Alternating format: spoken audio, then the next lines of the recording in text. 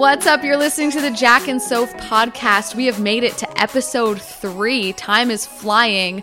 Jackie Redmond with Sophia Yurkstovich. And I'm super excited to talk to you because we got into a bit of a debate last week, Soph, about this cell phone business. And word on the street is you have an update here. For anyone that wasn't listening to our second episode, first of all, go listen to that.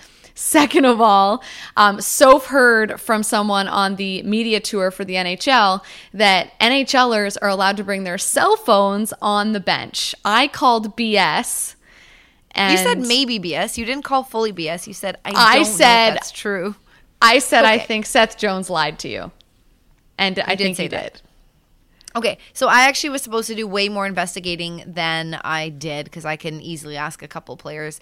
Didn't do that, but someone I know is really good buddies with Drew Doughty. They used to play on the Knights together, and so he listened to the podcast and he was like, no chance that's allowed. So he texted Drew and he's like, hey, help me settle a bet. Like, are players allowed to have their bench or their phones on the bench? And he was like, yeah, never, not happening. So that's what Drew said.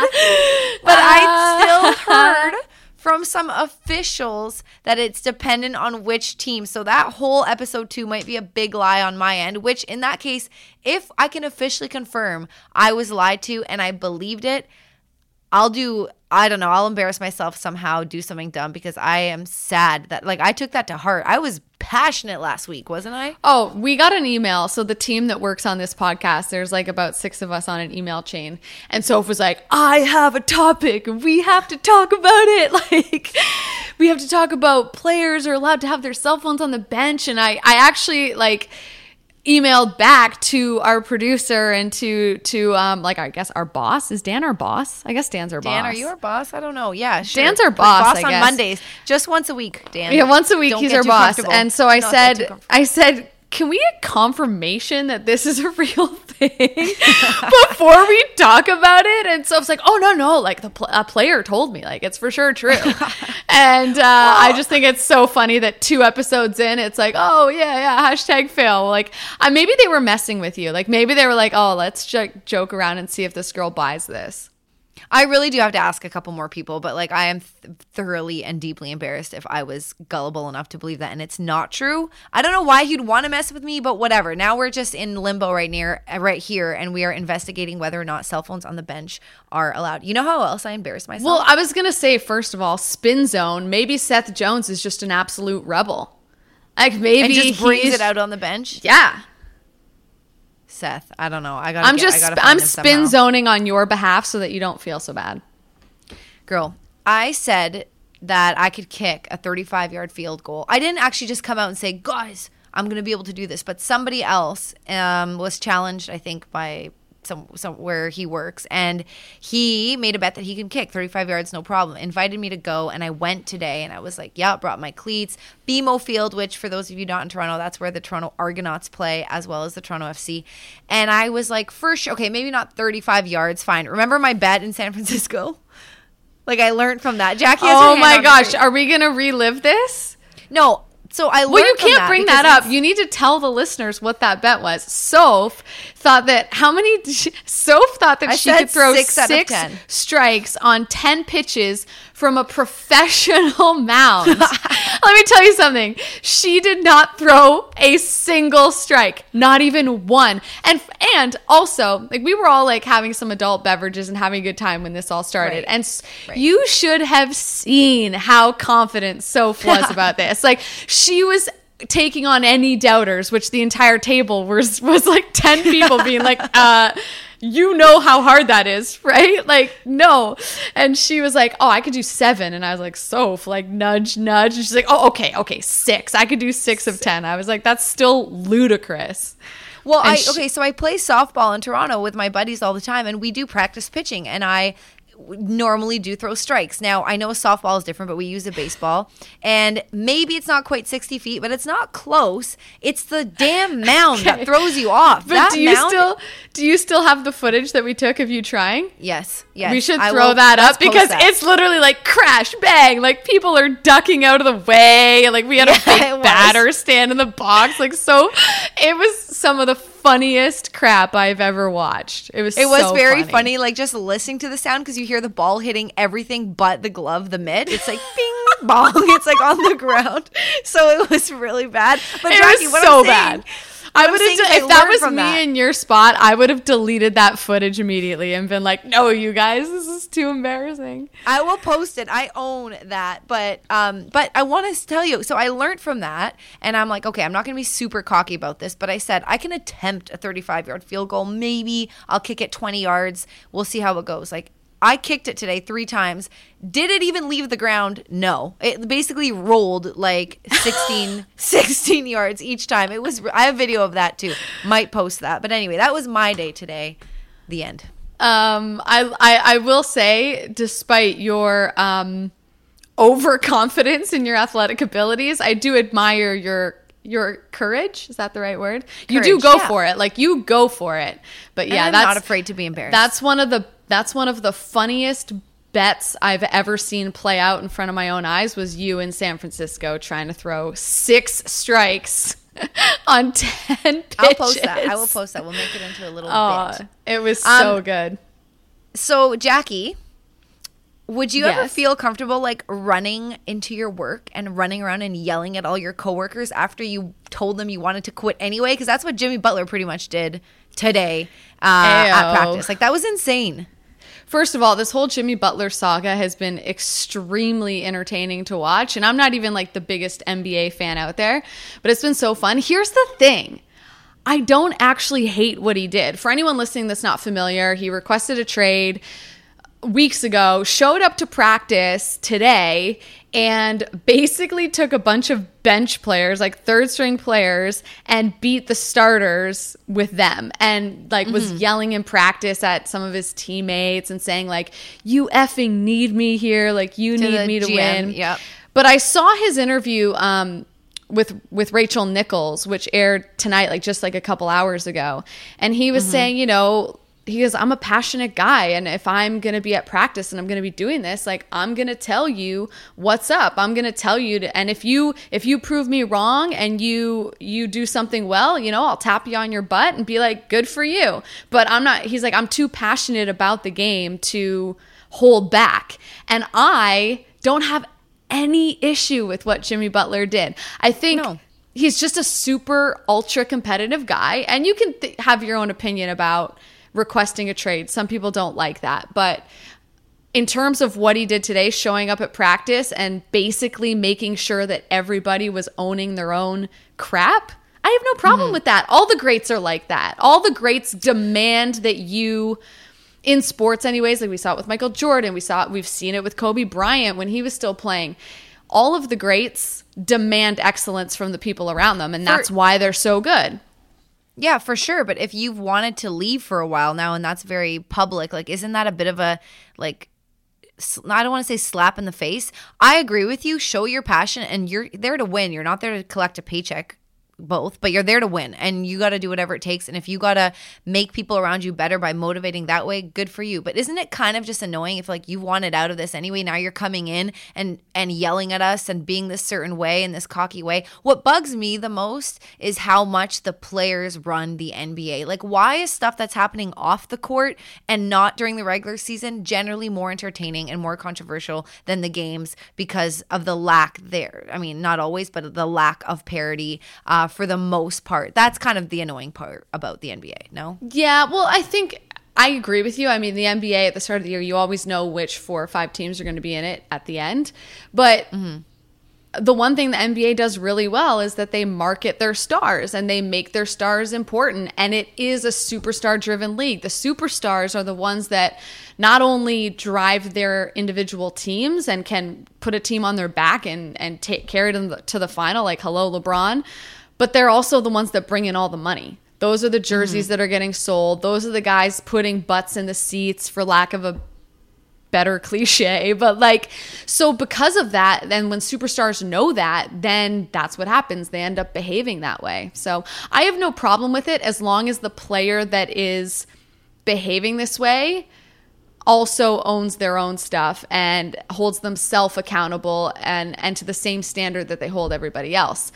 That said, I'm not walking into work tomorrow and yelling at everybody when I come No, in. exactly. Like if you came into Yahoo and were like, first of all, I want off this podcast. I want to be on, X podcast over here. And then you waited 3 weeks and then you came in, you started telling us how to do our jobs. I'd want to like slap you. I'd be like, yo, leave. Like, you don't even want to be here. Bye. Although, like, I did on our last episode call you out for stopping for dinner on your way. I was like, no, like, you went. Oh, yeah, I can't eat. And because you prioritized your food ahead of our start time. So that was the difference, right? Well, are we going to get into this food debate right now? Like, I'll get into it. I hadn't eaten all day, Jackie. Neither had I. All right, guys, we're gonna have a big food debate now. Okay, fine. I won't. Fine. It's not a food debate. It's not a food debate. It was there. It was a consideration debate.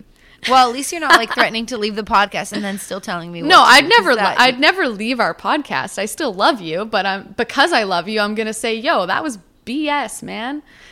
Do you like then? Like, who doesn't? Here's the thing. On one side, we complain about cliches, and especially in hockey, we joke about how interviews are so boring. And then on the other side, when we're seeing this passion and we're seeing this like flamboyance out of players, we're like, oh, that's too much. You got to rein it in. What's the happy medium? Like, do you like showmanship? We see it in the NHL. We see it in the NFL with celebrations, so on and so forth. What's your take on that extra bit of personality? I think we saw with Patrick Kane and Austin Matthews too in a game recently. Like, let's talk about that because I personally love it as long as it's respectful. Well, it's a similar discussion, right? And it's so funny because when that game happened and Austin Matthews scored and did the whole, like, I call it like the Hulk Hogan, it was very 80s.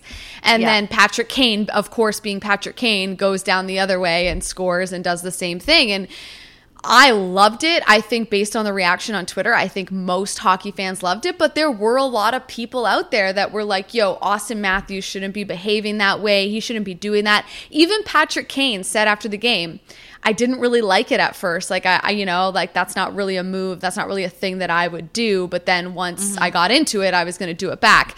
He actually said he didn't like it, which I was shocked by because Patty Kane shows his emotion a lot and he celebrates and does all of that. So it's very much part of the culture in hockey, but I love it. I love it when an athlete says what they think. I love it when they celebrate a goal like they're playing a sport. You score a big goal, you should be happy. You should be excited. It's not about showing anybody up. It's just about enjoying the moment. And I feel like people just take it too seriously sometimes and they get upset. But then they wonder, right? Like people overreact to things and then they wonder why, John Tavares doesn't say like riveting things in his interviews.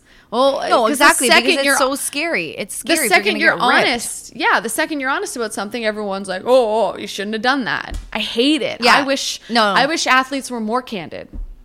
You know what? This just came to mind, and I can't remember why it ever stopped, but I remember people having a big issue with it when PK Subban and Carey Price did their little special handshake at the end of a game, and I remember that a lot of broadcasters were ripping that, and I don't remember if the Habs, do you remember, did the Habs put an end to it, or did it just kind of like fizzle away? Because they had that. I loved it, but then they were saying that it isolated the rest of the teammates, and that I can kind of understand that perspective, but when it comes to just like being colorful and having an emotion, it's so annoying to expect a player to put everything they've got out on the line, which is physically and emotionally, obviously, when you're playing, and then separate that emotion when you actually do something good. Like, that's what they're there for.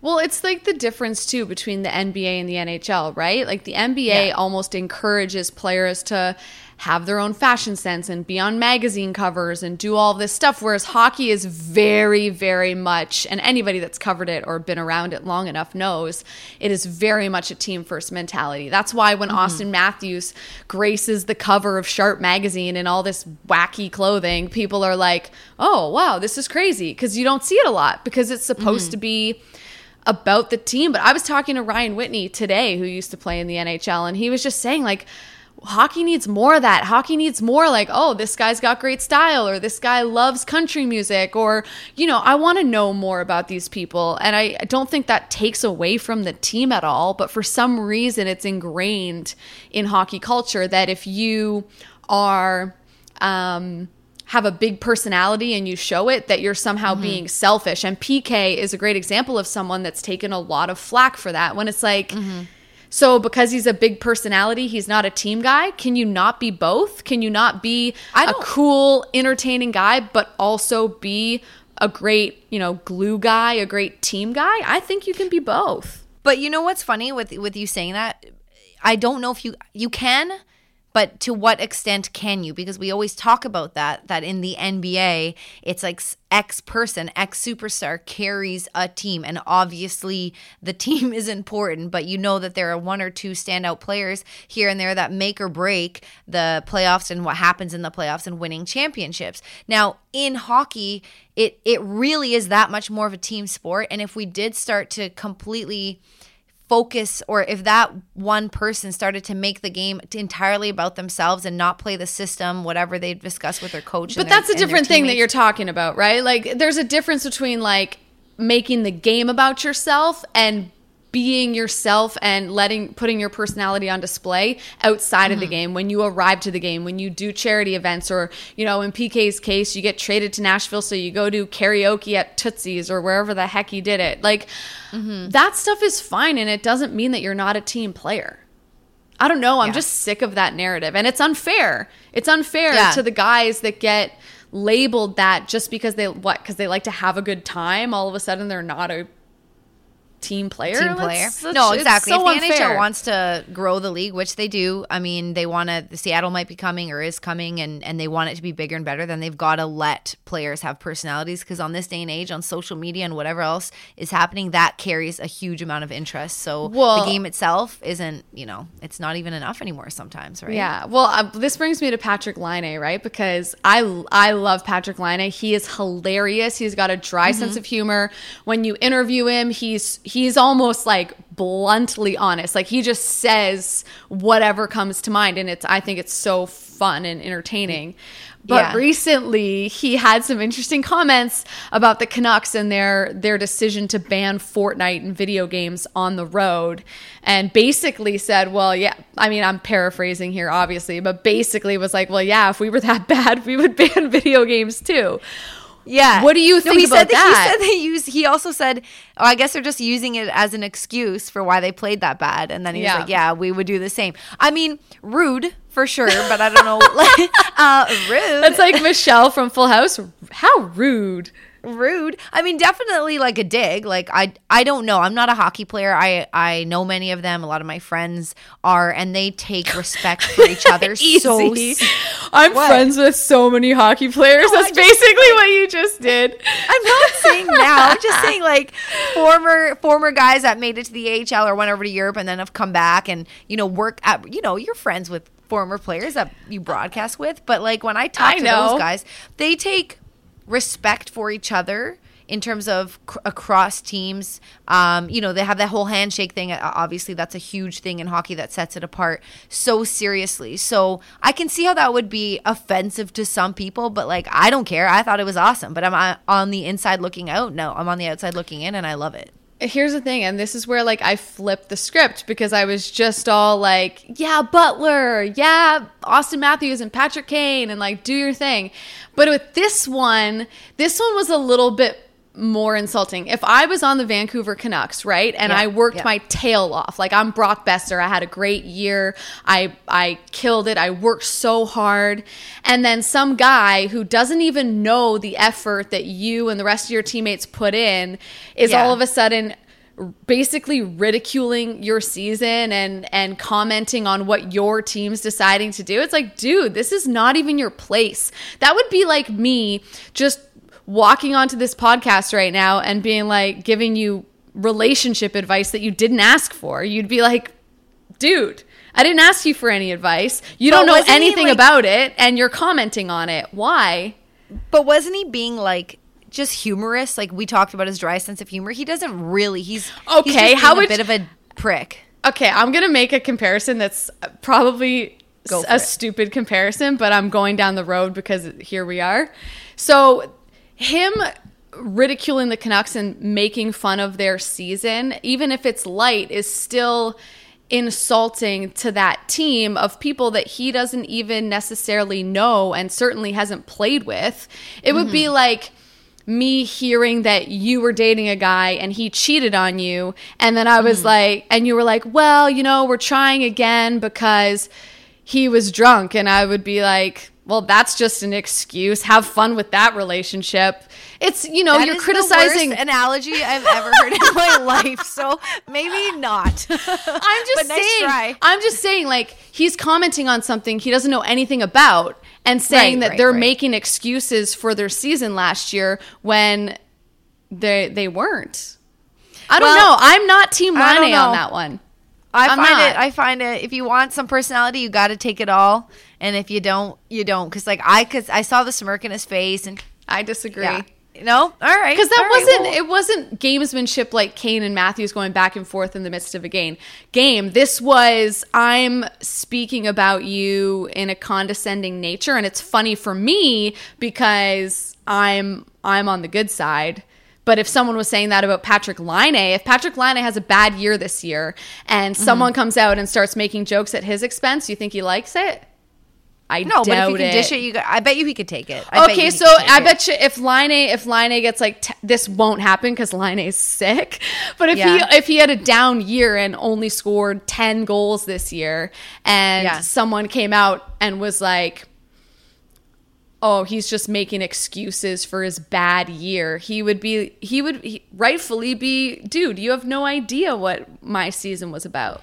No, totally. I don't think he'd be happy about it, but I think I don't know him. I actually have never even interviewed him.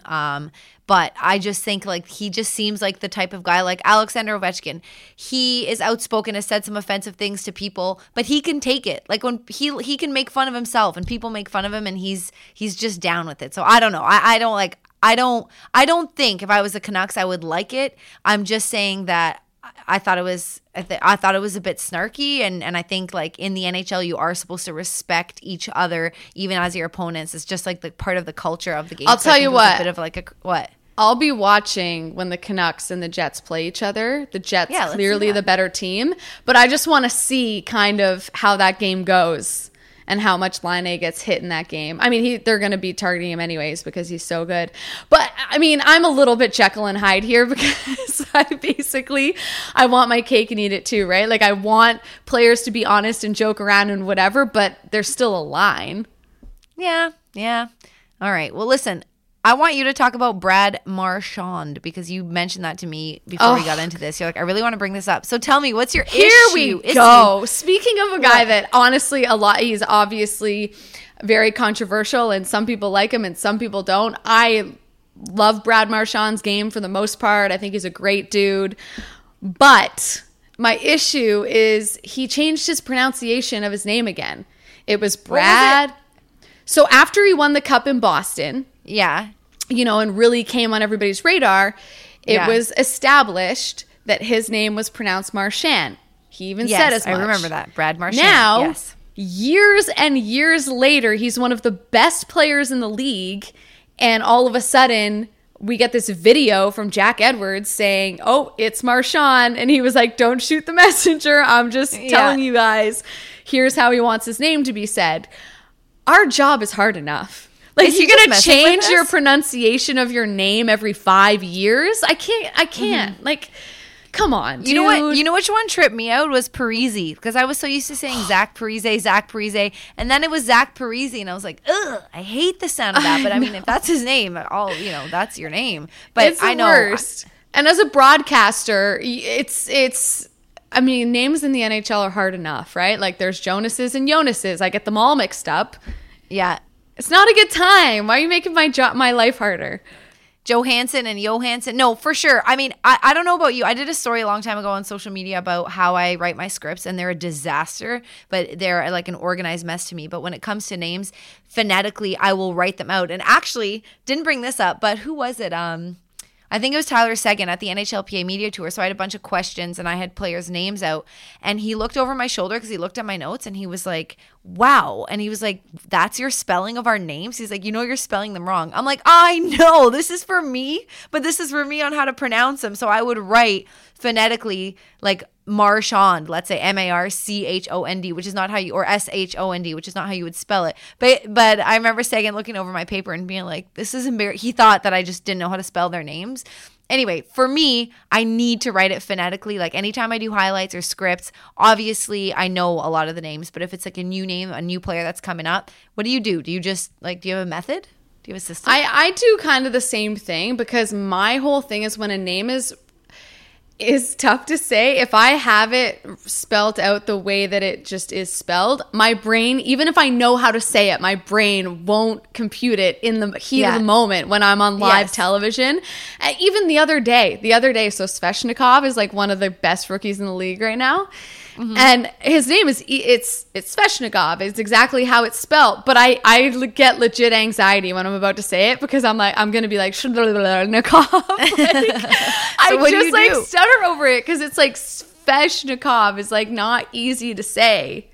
Mm-hmm. So I get legit, even when I know how to say the name and I'm familiar with it, if it's a tough name just for me to like pronunciate, I get a little bit nervous. But my point about the Marchand thing is just about, why are you telling us this now? Like, really? I feel like if you want to correct the pronunciation of your name, you do it in the first couple years you're in the league. After that, no. You get the name that we gave you. Like, That's so true. Especially when you've won a cup. Like, Brad Marchand has won a cup.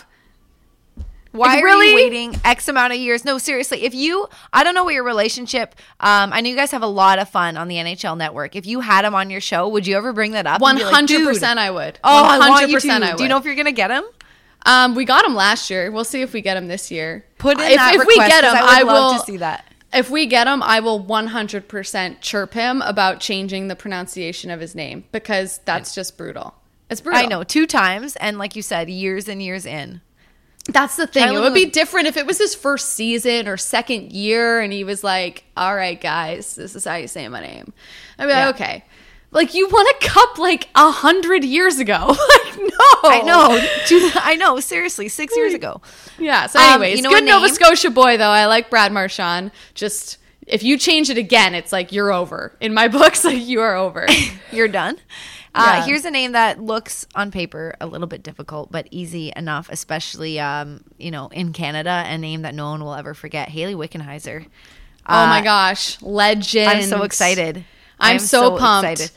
You and I both were really excited that we actually got the chance to talk to Hayley Wickenheiser for obvious reasons, but for 2 girls growing up wanting to cover hockey and be involved in sports, she is the legend of all legends, and she certainly lived up to the hype in our interview. So we're super excited to share it with you. Take a listen. Jack and Soph here with the woman who needs no introduction, 4-time Olympic gold medalist with Team Canada, and so many things on her resume, Hayley Wickenheiser. Thank you so much for joining us, Hayley, and being on our show. No problem. Thanks for having me, guys. So most recently, you have added to that very lucrative resume as becoming the Assistant Director of Player Development for the Toronto Maple Leafs. And Jackie and I, we just were really curious about the process from beginning to end, if you could sum it up for us, of how you got this job, in the sense of when you knew you wanted it, how you'd heard about it, the interview process, and then, of course, the call you got into accepting it. Can you take us through that timeline? Sure. Yeah. My previous history, when I worked with Daryl Belfry for about 8 years, who is one of the skills development guys for the Leafs. And so Daryl and I see the game very similarly, and we spent a lot of time together through the years. So I think his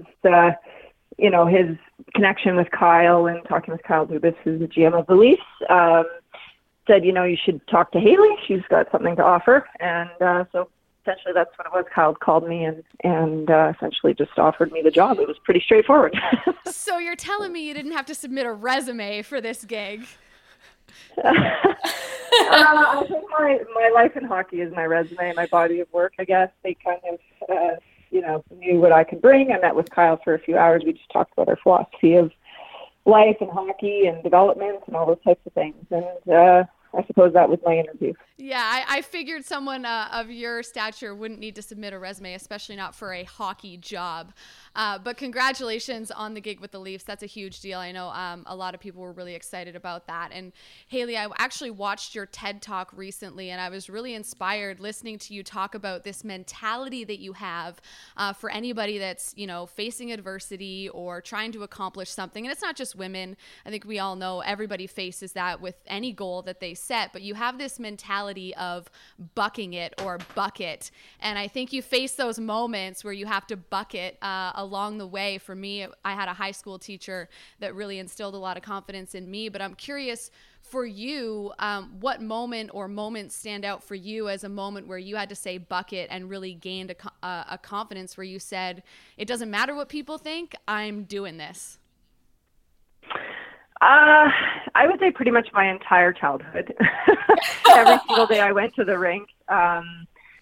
Like the fact of the matter is, a girl playing hockey when I played when I was a kid, and I was good when I was younger, and people didn't like that generally as a girl taking a boy's spot. So I think from a very young age, I learned how to not listen to the critical opinion of others and how to develop thick skin and how to basically work my way through that situation by, I guess, having this sort of bucket mentality, or I guess I'll prove you wrong, I'll show you kind of mentality, which can actually be a really exhausting way to live. But for me, it was how I sort of survived and developed resiliency and mental toughness. And I think it served me very well for where I am today.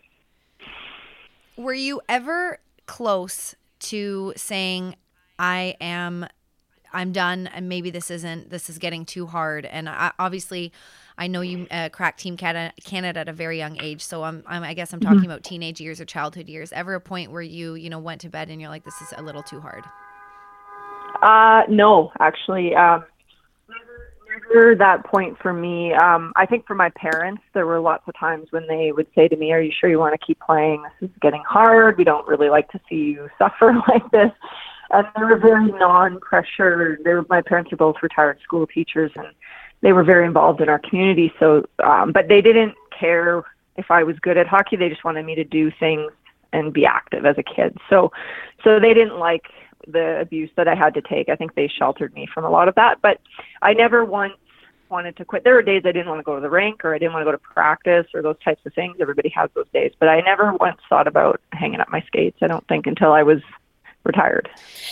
Yeah. And I think too, like for kids, the parents shoulder a lot of that criticism and that rejection for all kids that are playing sports and getting cut or are having a hard time. So I'm sure for your parents early on in your life kind of took the brunt of that for you, which I'm sure helped you in the long run. Oh, for sure. I mean, the biggest reason why I was able to do anything in hockey is because of my mom and dad, and it's a very, very progressive mindset. They believe that a girl could do anything a boy could do when I was young, and I've sort of had this very equal relationship in their lives, and they modeled that for myself and my younger brother and sister and myself and the kids in our community. And so I just grew up, not seeing barriers, and I grew up, not seeing lots of things like color and just, a very open way to look at life. And so I think that was probably the biggest reason why I played, is I was oblivious to a lot of what was going on as well. Well, Hayley, obviously you've come a long way. I love the bucket shirts. So if there's anywhere I can buy one of those, I'm definitely in on the bucket mentality, because I found that very motivating and amazing. But, your hockey career is well documented. Now you're working with the Leafs. You're also in med school. You've got a family. You're an incredibly busy woman. How do you do all of this? I mean, what is a typical day for you?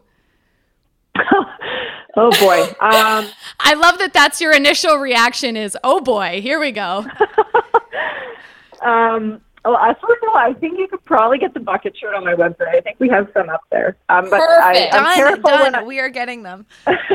I'm careful when I wear it, because if the B is folded over, it looks like something else. But don't really, although I would like to wear that to med school some days. But I think you should.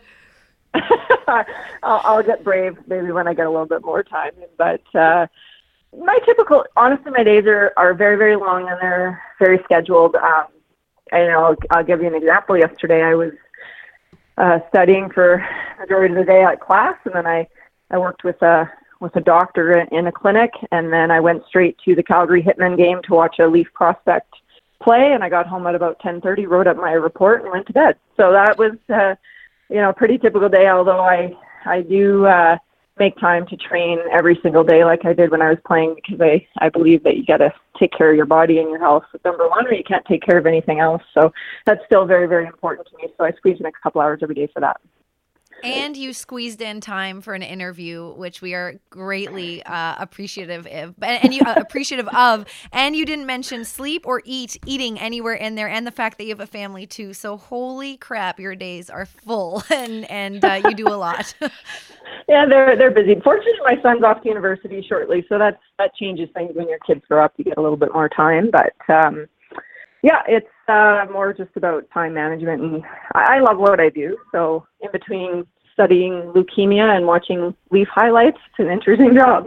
You've got a nice balance of things there. You've got like the fun that hockey provides, then the very serious nature of medicine and studying some of these diseases. So you've got a very balanced interests in your day. But I mean, this job with the Leafs, you're watching hockey now, you're on the other side of it, watching these prospects and stuff. Could you ever see yourself possibly getting into coaching or doing anything like that? I know we've seen women in the NBA and assistant coaching jobs and stuff like that. Has that ever kind of crossed your mind?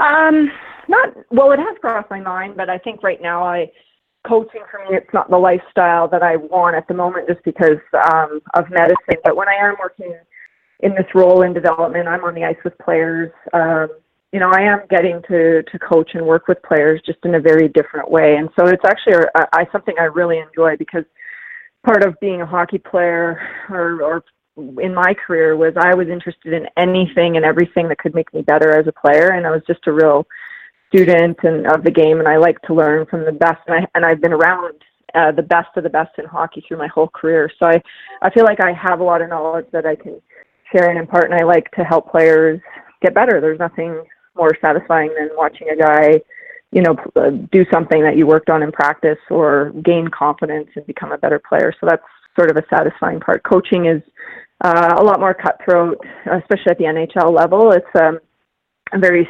dog eat dog kind of world. And you don't say.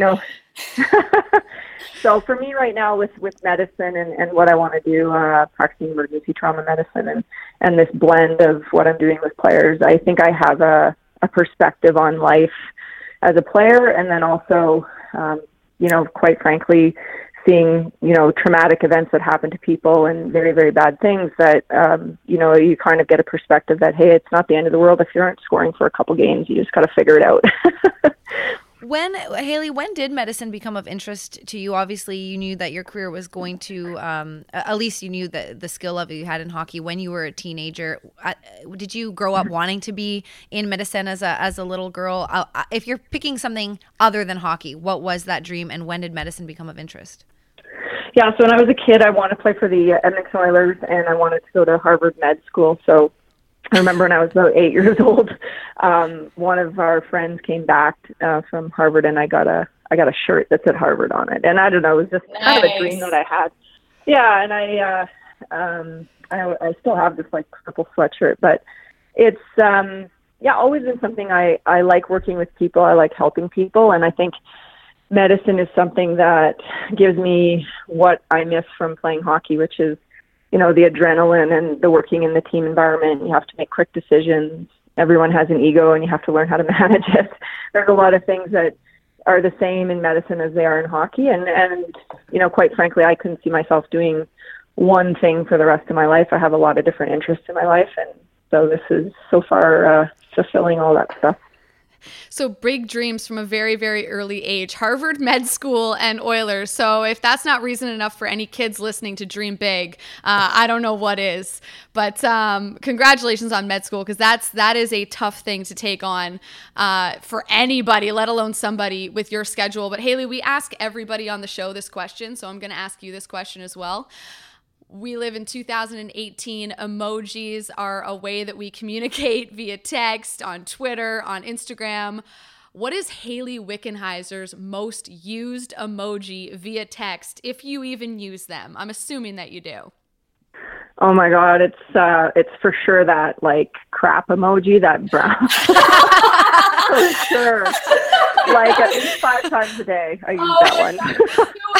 That is so good. Definitely the best answer we've gotten so far. That made me laugh. That was good. The crap emoji. I like it. Oh, How crap. was your exam? Crap emoji. That is so good. I know, Jackie, you know what? That was going to be our wrap-up question, but Haley, we kept a timer on because we didn't want to keep you longer than we promised. But I would just love, Jackie, if you don't mind, I would just love to end with one thing, and that was one of my favorite quotes I've read from you. You did an interview with Christina Rutherford, who's fantastic, and you said you've always been comfortable with being uncomfortable, and you also mentioned that article. You don't like to look at yourself as or you didn't like hearing legend because you were still playing, but you've done a lot for a lot of people in terms of inspiring them in their dreams and being comfortable with being uncomfortable. Any final words of advice to those who might be listening, who are going through a hard time, maybe that want to pursue something that's, facing some obstacles right now? You know what I would just say, like, honestly, every day I get up, I'm afraid. I go to med school, and I go in the ER, and I'm expected to do things that I've never done before, and it usually involves saving someone's life or affecting someone's life, and that's a big responsibility to have. And so, what I learned, or what I've learned through that is to always say yes, to just go for it, and eventually you'll either figure it out, fall on your face, or gain more confidence and be better for it. And so it's okay to be afraid, to fail, and to not feel confident. But I think the thing is to always tell yourself to say yes and go for it, because in the end you'll look back and I think be really happy that you did. So we all go through highs and lows, and I think that the best thing is to just try to stay off the roller coaster as much as possible. I love that answer, because I think especially kids, they look at people that are a finished product, right? They look at an Olympic gold medalist and they don't see all of the stuff that it took to get to that mountaintop and reach that goal. So it's okay to be afraid. We all are every single day until we face it and we get through it. So that was a great note to end on. Haley, thank you so much for your time. Enjoy med school. Enjoy working with the Leafs. You appear to be someone that can do it all. We appreciate your time, and I will never look at the poo emoji the same ever again. Without thinking of you. Yes, you'll imagine me writing some impossible exams. So it's possible. If I can do it, anybody can at this age. So thanks for the time, guys. Thanks you so Haley. much. Okay, take care. Bye. Jackie, there are a million things I loved about that interview, but my two favorites were what she said at the end. I loved how she said the crap emoji is her go-to emoji, uses it like 5 times a day. And then obviously on the serious note, it was really cool to hear her say, I wake up scared or I wake up afraid every day. Like, you don't think someone who's gone through so much, has accomplished so much, has done, like, has such a resume, still wakes up being like, I don't know if I got this, but I'm going to give it my best. And that's super encouraging just to hear, and really, really cool. Yeah, I felt inspired when we finished that conversation. I just wanted to go run through a wall. Like, I can do anything. Run through a I don't wall. know. Like, I was jacked. I was so motivated by what she had to say, and it's for all the reasons that you just listed. She was even better to talk to than I even thought she would be, and I thought that she would be awesome. So she's great, and I mean, the fact that she's doing med school and working with the Leafs and has a family and all that is just insane. So incredible. She's the best, and just the fact that she uses poo emojis makes her even cooler. Obviously, thanks, Haley, for being on the show. We loved you. Yeah, thanks, Haley. You're the best. I'm a jerk. So I'm just going to take a second to say happy birthday to you, Soph, because it is 8:00 at night on your birthday, and I totally forgot to the point where you had to tell me. So bad friend award goes to me. No, don't you think I'm the bad friend for even being like, oh, by the way, it's my birthday? Like, who does that? No. It's such a loser. No, you're not a loser. I should have known better. So I'm really sorry. Happy birthday. Everybody that's listening to this, even though it's going to be when her birthday is over, should send Soph some birthday love on Instagram and Twitter and all of that stuff. And while you're at it, shoot us your comments, questions, use the hashtag Jack and Soph. And if you're not subscribed already, definitely subscribe. Give us a rating, 5 stars. I mean, I sound like an Uber driver, but it's fine. 5 stars, review. We're on Apple We're on Google Play. We're on And? iTunes. And now Woo! we're on Spotify. We are very excited about that. Thank you guys for listening. We appreciate it. I said like a lot again today, but that's okay. We got to actually start keeping tally for this because it's going to be a fun game, and we're going to start doing this. Whoever outlikes the other person, because I say it a lot too. I don't know. We'll figure it out, but let's keep tally. I outliked you this week for sure. Okay. Well, And I had fun anyway. I hate myself for it, but it's your birthday, so it's okay. Well, yes. Anyways. I had fun. All right, girl. Well, thanks for listening, guys. Yeah. Peace.